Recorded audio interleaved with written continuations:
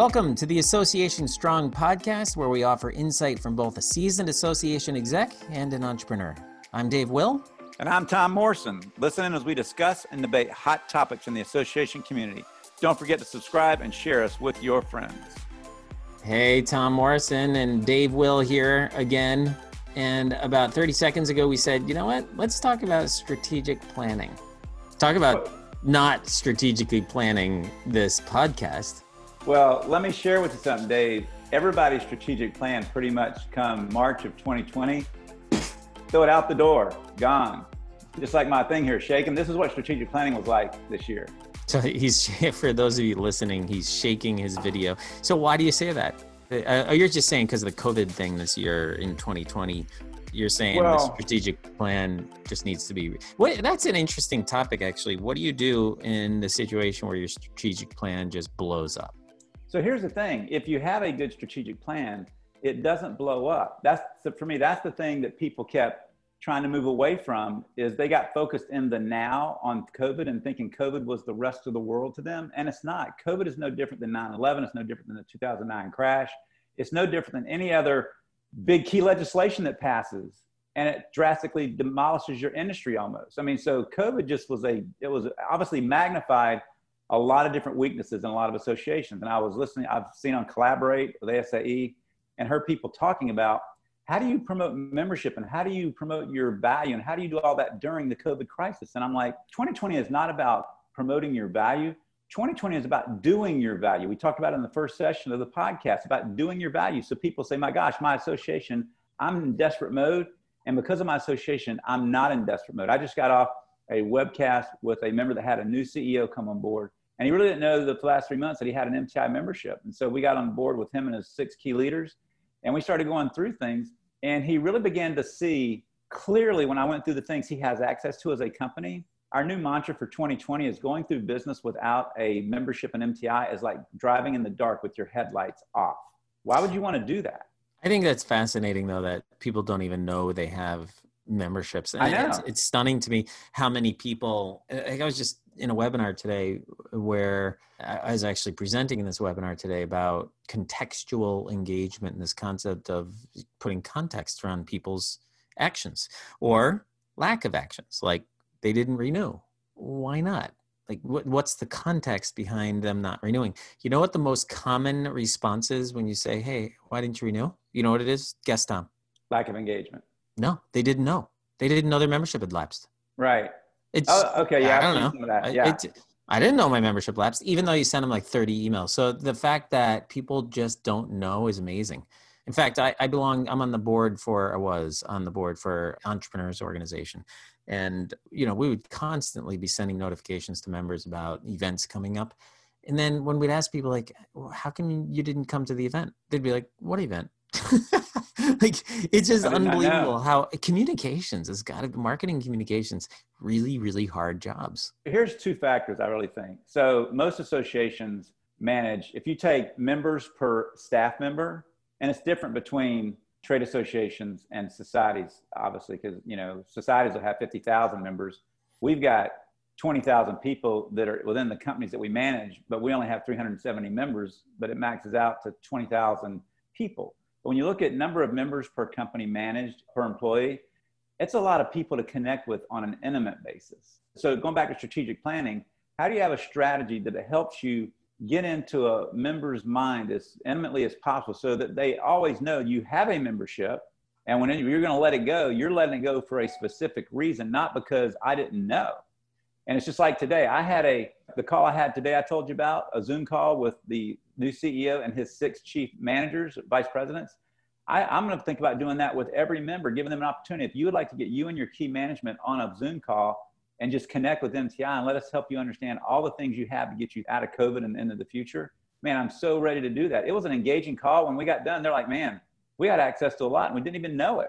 But, it's tough. It's tough for many associations to have that intimate level because they'd be on the phone constantly. So that's where I think platforms like PropFuel come along, helping you provide that intimate connection with your member is so valuable today. And we're about to stop one campaign and start another campaign with PropFuel that's going to help us do that. What do you think are the elements of I'm going to say corporate? So let's break this down, if we could, into two parts. One is I'd like to talk about association leadership strategies, member-based organization strategy. Mm-hmm. And then the second part I'd like to talk about is like, what can we learn from corporate strategy that we could apply to association? That's where I'd like to jump in a little bit more. I don't know a heck of a lot about association strategies, but I do know a lot about corporate business strategy and strategic planning.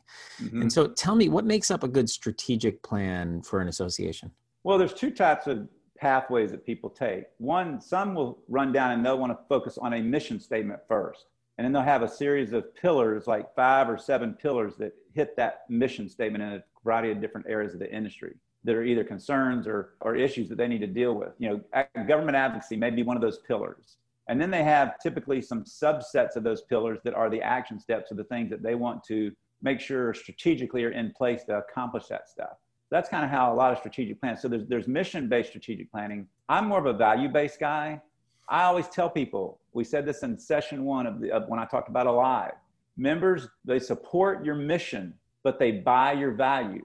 If you get down to the moment of truth at the end of the year when they write their check for renew their membership, they're not thinking about your mission statement. They're thinking about the value that you gave them to help them in their largest pain points. So my question is, in strategic planning, have you taken the opportunity to identify what in the world is the pain points of your members? Realtors have pain points. Doctors have pain points. Attorneys have pain points. All those society members have pain points when they wake up every day to go to work. And are you helping them as an association eliminate the stress and anxiety that comes from all those pain points? A lot of them do not. They're like, well, that's their issue to work with. We're going to work on these other areas. But I think, man, we need to be looking into the highest pain point. That's what we focused on the last 15 years. And I think that's why we've had the engagement and the growth and support that we've had. So board members are constantly changing, correct? Yes. Yeah. So ours has a total turnover about every 5 years. We'll have a totally new board about every 5 years. Yeah. And in the board I'm involved in, I think it's a 2-year term, if I'm not mistaken. I think they're debating whether or not to make presidencies 2 years, but it's a 1-year term. So when you have boards that are constantly turning over, mm-hmm. Aren't strategies set at the board level, generally speaking? They are, yeah. How do you keep a consistent long-term strategy with a group of people that's constantly shifting? I think that's one of the hardest things with board-driven strategic planning. Well, see, what we do is we developed ours in 2004 before I got here, and in 2006 when I arrived, they said, Tom, your goal is to bring life to the strategic plan. So we had a very good strategic plan, and it was 7 pillars, and I put them up on the wall in PowerPoint format. And then I sought to make sure each one of those were filtered in some fashion into our value and our process.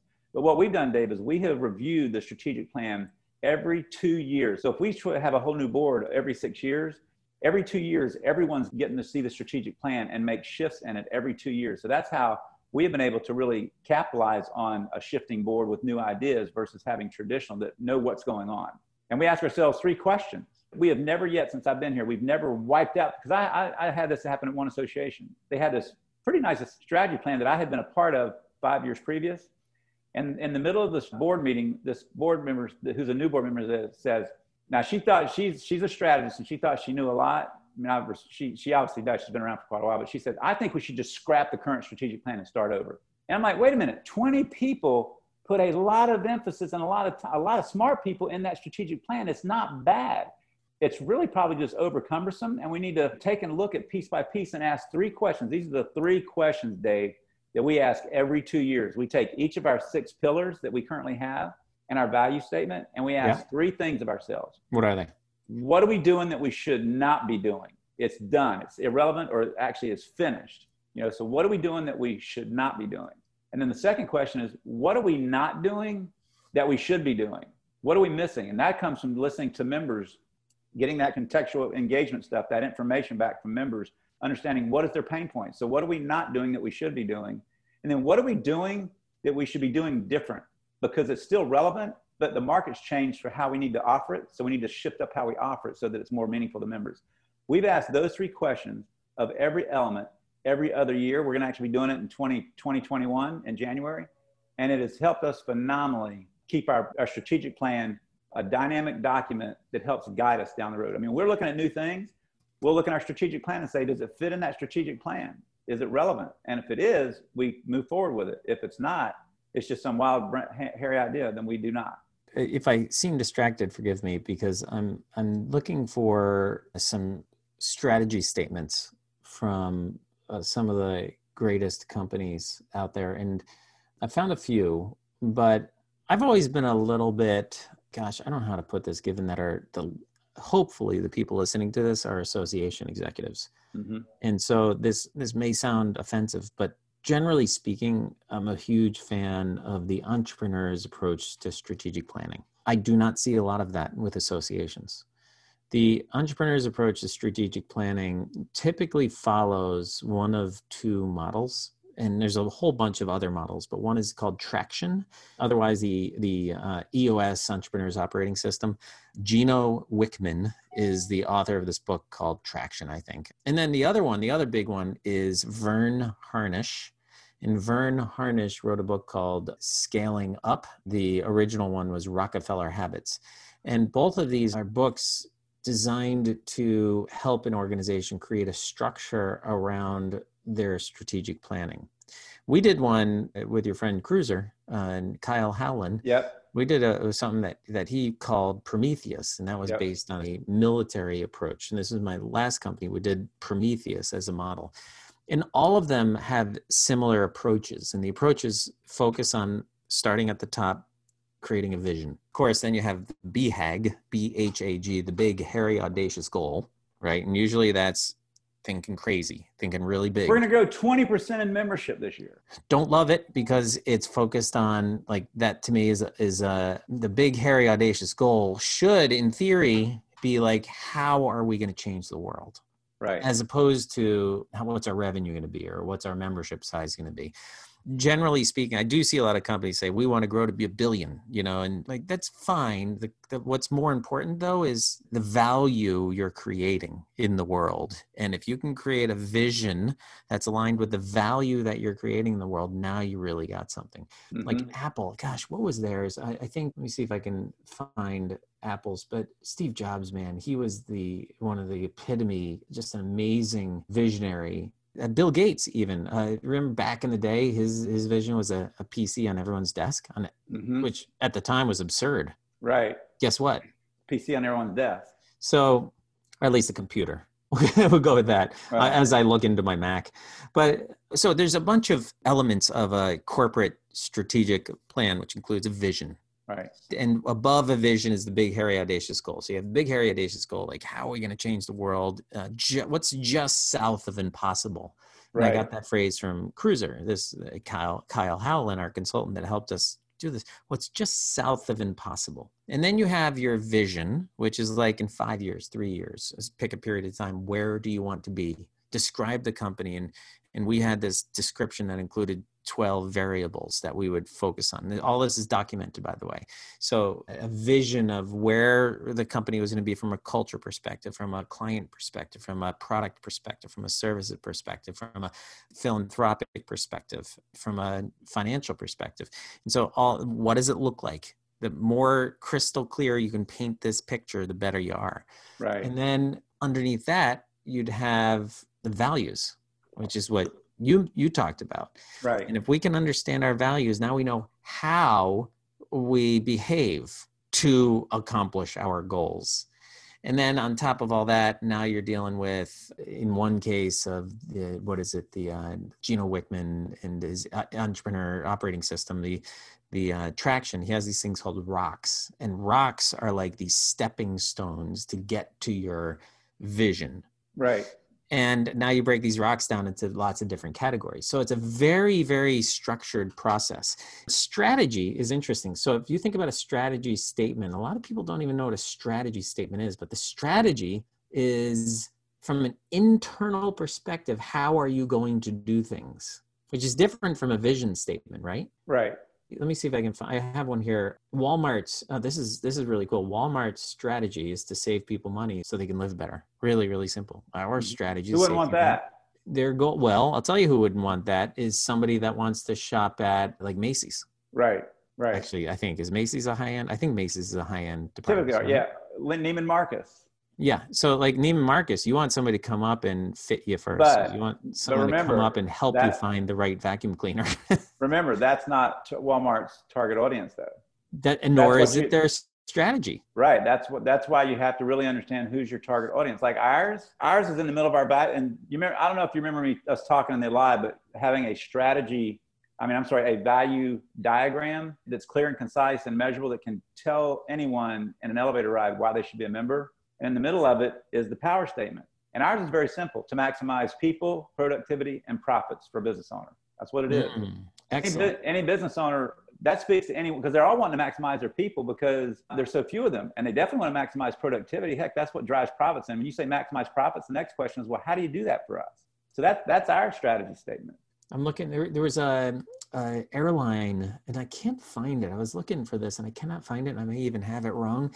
There was an airline, their strategy was butts and seats, I think, or it was, maybe it was, oh yeah, I'm sorry. It wasn't butts and seats, wheels up. That's it. Yeah. That was their strategy, wheels up. Right. And strategies are not meant to be marketing campaigns. Right. Strategies are meant to be a common theme for staff to get their arms around, so that everything you do when you're working drives that strategy. Now, for them, wheels up is the strategy that says no matter what you do, our job is to get airplanes in the air, because they're not making money unless the airplane's in the air. Right. That's when airlines make money, is when the airplanes are in the air. Wheels up. Right. And any delay to getting wheels up, that's going against their strategy. Money. So those are the elements that I see to a corporate strategy. Tell me, I'm curious, do you see any difference in terms of corporate strategies versus association strategies? I've read a couple of books, and I think there are some differences how corporations go at strategy than associations, because corporations, they're profit driven. Associations, when we talked about early on, where a lot of associations are ran by governors, not business savvy people. So they approach a strategic planning process pursuing a mission, not a value.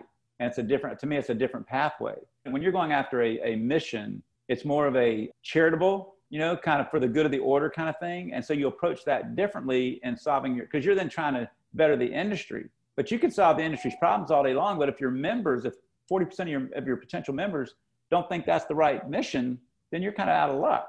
That's why I'm a value-driven guy. I think you need to come to the table as an association, strategize to the value you want to bring to the industry to help them succeed as an industry. But the mission is something a little bit above that. But to me, mission is charitable. Members support that. They don't buy that. So that's why I'm a big believer in driving that value proposition and work from there, because that's why people pay their checks. I'm really struggling with this one. So associations, generally speaking, you're saying, are mission driven and get memberships because people support the mission? Well, think about ours. So our mission is to enhance the image and profitability of the heat treating industry. Well, I mean, that sounds Is that good. why you have members though? Do you have members because they're getting value out of membership? Yes, they're getting value out of the membership. How is that any different from a customer of a corporate entity? So what the point I'm making is, I don't know how much different it is from a for-profit. To me, it's a tax filing process. It's not, I don't know how much changes in the process. I think PropFuel dramatically increases in number of customers if the customer understands the value you bring to them on a day-to-day basis. Yes. But they will sit around and talk hesitation to you all day long if all they're looking at is your mission. So I think if the customer really understands your value, how that helps them accelerate and be better at business, driving productivity, driving profits, driving better people skills, in terms of workforce development, if you're impacting their daily life and business and their business model, how they earn money, whether it's a realtor, doctor, attorney, or a trade or a manufacturing company, I think they're all in of wanting to be a member because they connect to the value. Not everybody connects to the mission. That's a philanthropic kind of thing for me when you're putting money in for the mission. Because the mission doesn't say anything about the value we offer the market. It just says, this is what we'd like to do for the industry. And I think there are people that do write checks for that. But I think here's when you find out if your members are into your mission. This year, how many people have the money? They have the money. It's a tough year. And they have the money to pay for the membership, but they're trying to save costs. They let go of the membership. That's when you find out when your value is really meaningful. They have the money to pay it, but it's a little tight, and they drop your membership. Your mission means nothing to them. If you had value, they'd keep the membership in most cases. And we're experiencing that. I mean, we haven't, I think we've only had one company all year that went away. And it was just because our membership dues are $400 a quarter and they had $100 in the bank. So they didn't have really the money to pay for it. So our retention rate has been very high through COVID, but I think it's because we offer great value to the members. So that's what I would say when you're looking at that strategically. I said this in 2009. People's like, oh, you lost 25 members. Well, 23 of them went out of business. So the retention rate of actually those that were in business, had the money to pay and paid it, was very, very high for us. And that's what I always, when I'm looking at these times like this, I'm looking at how many members left us that had actually the money to pay for it because times got tight. They chose to sit on the sideline. Is value proposition a part of the strategic plan, do you think? Absolutely, because the board helps set that value because it's part of their process to put what are the big initiatives that we want to really drive home and the part of value. Well, then let me take this one step further and going closer to marketing. Is target audience part of the strategic plan? No. So that's a little too far down the marketing path. When you say target market, you need to decide who's your audience. We have commercial heat treaters as our true audience since 1933, but their customers, there's only 590 of our members total in North America, only 590, and we've got half of them. Now there's 9,500 of their customers who qualify on a limited basis to our market. So it's the board's decision whether to open up that target market, but they don't get down into target messaging. They just decide at a strategic level, who do we want to include in the game?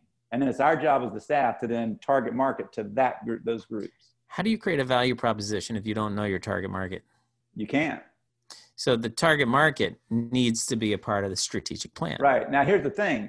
If you determine there's an underserved target market, and you have the medicine, then yeah, you can create the medicine before the target. I go back to the Henry Ford. Henry Ford saw that the horse and buggy industry was an underserved industry per se. And don't call it the horse and buggy, the transportation industry was underserved because they weren't innovating. And he came along and innovated the car, and then boom, the horse and buggy industry got another level of value by going up. But like we said, if Henry Ford would have listened to his customer, they'd have said, we just need a faster horse and buggy. So I think you can have innovation and products that can drive a new customer base if it's underserved. But I find that to be very few. If you don't know your target market, you don't know what their needs are, you don't know what their pain points are, you don't know what to offer them. You're just guessing. Speaking of horse and buggies, Tom, have you ever been to the Porsche museum or factory in Germany, Stuttgart? No. It is incredible. It's incredible. And I'm not even a car buff, but it's just incredible from a historical perspective. Yeah, but that's a little off subject, isn't it? Think about it. Think about 1903. You're a horse and buggy dealership. You're the biggest in the country. And you're sitting there in your dealership, brushing your horse, waxing your wheels, and you hear this rumbling down the road. And this car, this Model T, about 10 miles an hour. Actually, the first car was electric. Well, it comes along. That's what I just learned. It passes your house, and you're like, what in the heck is that? Where's the horse? I mean, immediately you see. Now, here's the funny thing. It took 10 years for Henry Ford to mass produce the car. So that guy had 10 years to strategically decide, do I get into it? Do I get better horses? Do I get better buggies? Nowadays, man, you may have less than a year before change rocks your soul. So yeah, and here's the thing about strategy, Dave, is your strategy has to be, it can't be super long term. You can no longer say, where do you want to be in 10 years? Because you don't know what's going to be happening in 10 years. They're already saying that 40% of before COVID, they were already saying that 40% of the Fortune 500 companies will not be here in 2029. 10 years. How do you strategically plan knowing that if you're doing business with Fortune 500 companies, you don't know which 200 companies ain't going to be here? So I think strategic planning has to be a set of initiatives and goals of what you want to be as a company. And then you're looking every 24 months out, because it changes about every 24 months. You're looking every 24 months on a quarterly basis. Where are you at? This came from a quote from Tom Watson, who founded IBM. They said, what helped you make IBM what it was? He said, I had three things. Strategically, I wanted to know where we wanted to be when it was done. What do we want the company to look like? And then we look back and said, where were we along stopping points? We had stopping points to see where we were. And then we had a plan to close the gaps to continue to be what we wanted to be. Another simple 3-step strategy of questions to ask yourself and your timeline. I can't encourage, if this is interesting to you and you think your association could get a little more structured with your day-to-day operations all the way up to your longer term vision, I can't recommend Scaling Up as a book more by Vern Harnish. I mean, it's a really good book. Tom, do you have values at MTI? We do. We have 9 core values that we. What are they? I don't know them all 9, but it's things like employee Nailed safety. it. That's my point, man. And so I don't mean to embarrass you, but I'm gonna anyway. To have core values, to me, I think if you walk around an organization and you ask every employee and half of them don't know what your core values are right off the bat, then it's just not successful. Well, here's what I don't think you. I would argue 9 is too many if you don't know what they are. I think you can have a set of core values of 9 that allow you to live within those values, to know where to go in different things. Because our board thought there were 9 different things that they felt were very important that we have, like transparency, employee safety, or partnerships, not competitors, safety above all else, because manufacturing, it can be pretty hairy in the plant. There are 9 core values that we all live within. And then we go to those core values, just ask ourselves, are we living within those core values? But, I don't think you need to, I'm not one of those that says you need to memorize 9. You just need to memorize, you need to know them well enough to be able to try to live within them. The other thing I think oftentimes leadership does not do well is iterate the vision, the values, the mission of an organization, and consistently tell stories around it. If the values and the vision of an organization are not baked into everything you do, then it becomes effectiveless. Right. Is that a word? Effectiveless? It's ineffective. Maybe. Maybe that's the word I was looking for. It's ineffective. I created a new word last week in a conversation: emotionability.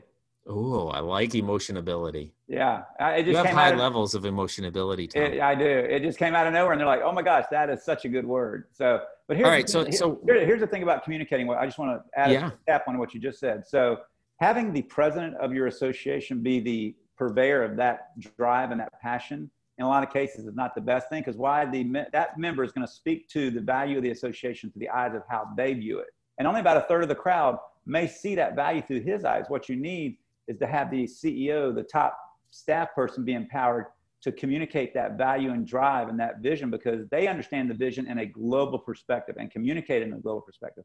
Why video is so powerful, it's imperative that every association listening strategically have an awesome video strategy to communicate their overall value and mission and pain points that they're solving, because now that board member has a consistent tool to share that global vision and that global value, as opposed to talking solely through what he sees. When someone says, "Hey, Dave, tell me what the vision is of Entrepreneur Organization," you would give me probably through how you benefited through them, but the CEO of EO would have given me a global perspective of what it means to everybody. That's why. What do you think associations are doing poorly that they could do better from a strategic planning perspective? And that's where my thought is, that maybe that's where we can wrap this, is what could people do better? 2 statements. Say what you're going to do what you say you're going to do. Most people strategically plan. Hey, we got this great plan. They put it on the shelf and they come back in 2 years and they say, "Hey, wait a minute, hold on, let me dust it off." That's because it's like 500 pages long. I know, but here, the strategy, in my opinion, has to be clear, concise, and measurable. And whatever you say you're going to do, you have to do what you say. At MTI, we have done that hands down. If you look at our strategic plan and went through it line by line, you can say, "Yep, they're doing that this way." We connect our value to a pain point and our pain point to an action. And every one of ours, you went through our 6 pillars and the subsections under it, you can see that we're doing every single one of those in steps every single week, if not daily. Say what you does what you say. Right. Or something like that. Tom, yet again, I learned a lot from you today. I love you, Dave. This is awesome. I love having this time because there's such a connection. High levels of emotionability. I'll tell you that right now. I love it, man. And hopefully actionability. That's what we want out of it, is actionability. Another good one down. See ya. Peace out. We hope you gained some inspiration that will help you run an efficient and effective association just like a business, and maybe laugh a little with us. If you have a topic you would like to hear us talk about, or if you just want to reach out to us for any reason, you can contact us at tom@tommorrison.biz or dave@propfuel.com. Give us a review if you haven't already, and don't forget, subscribe and share with your friends.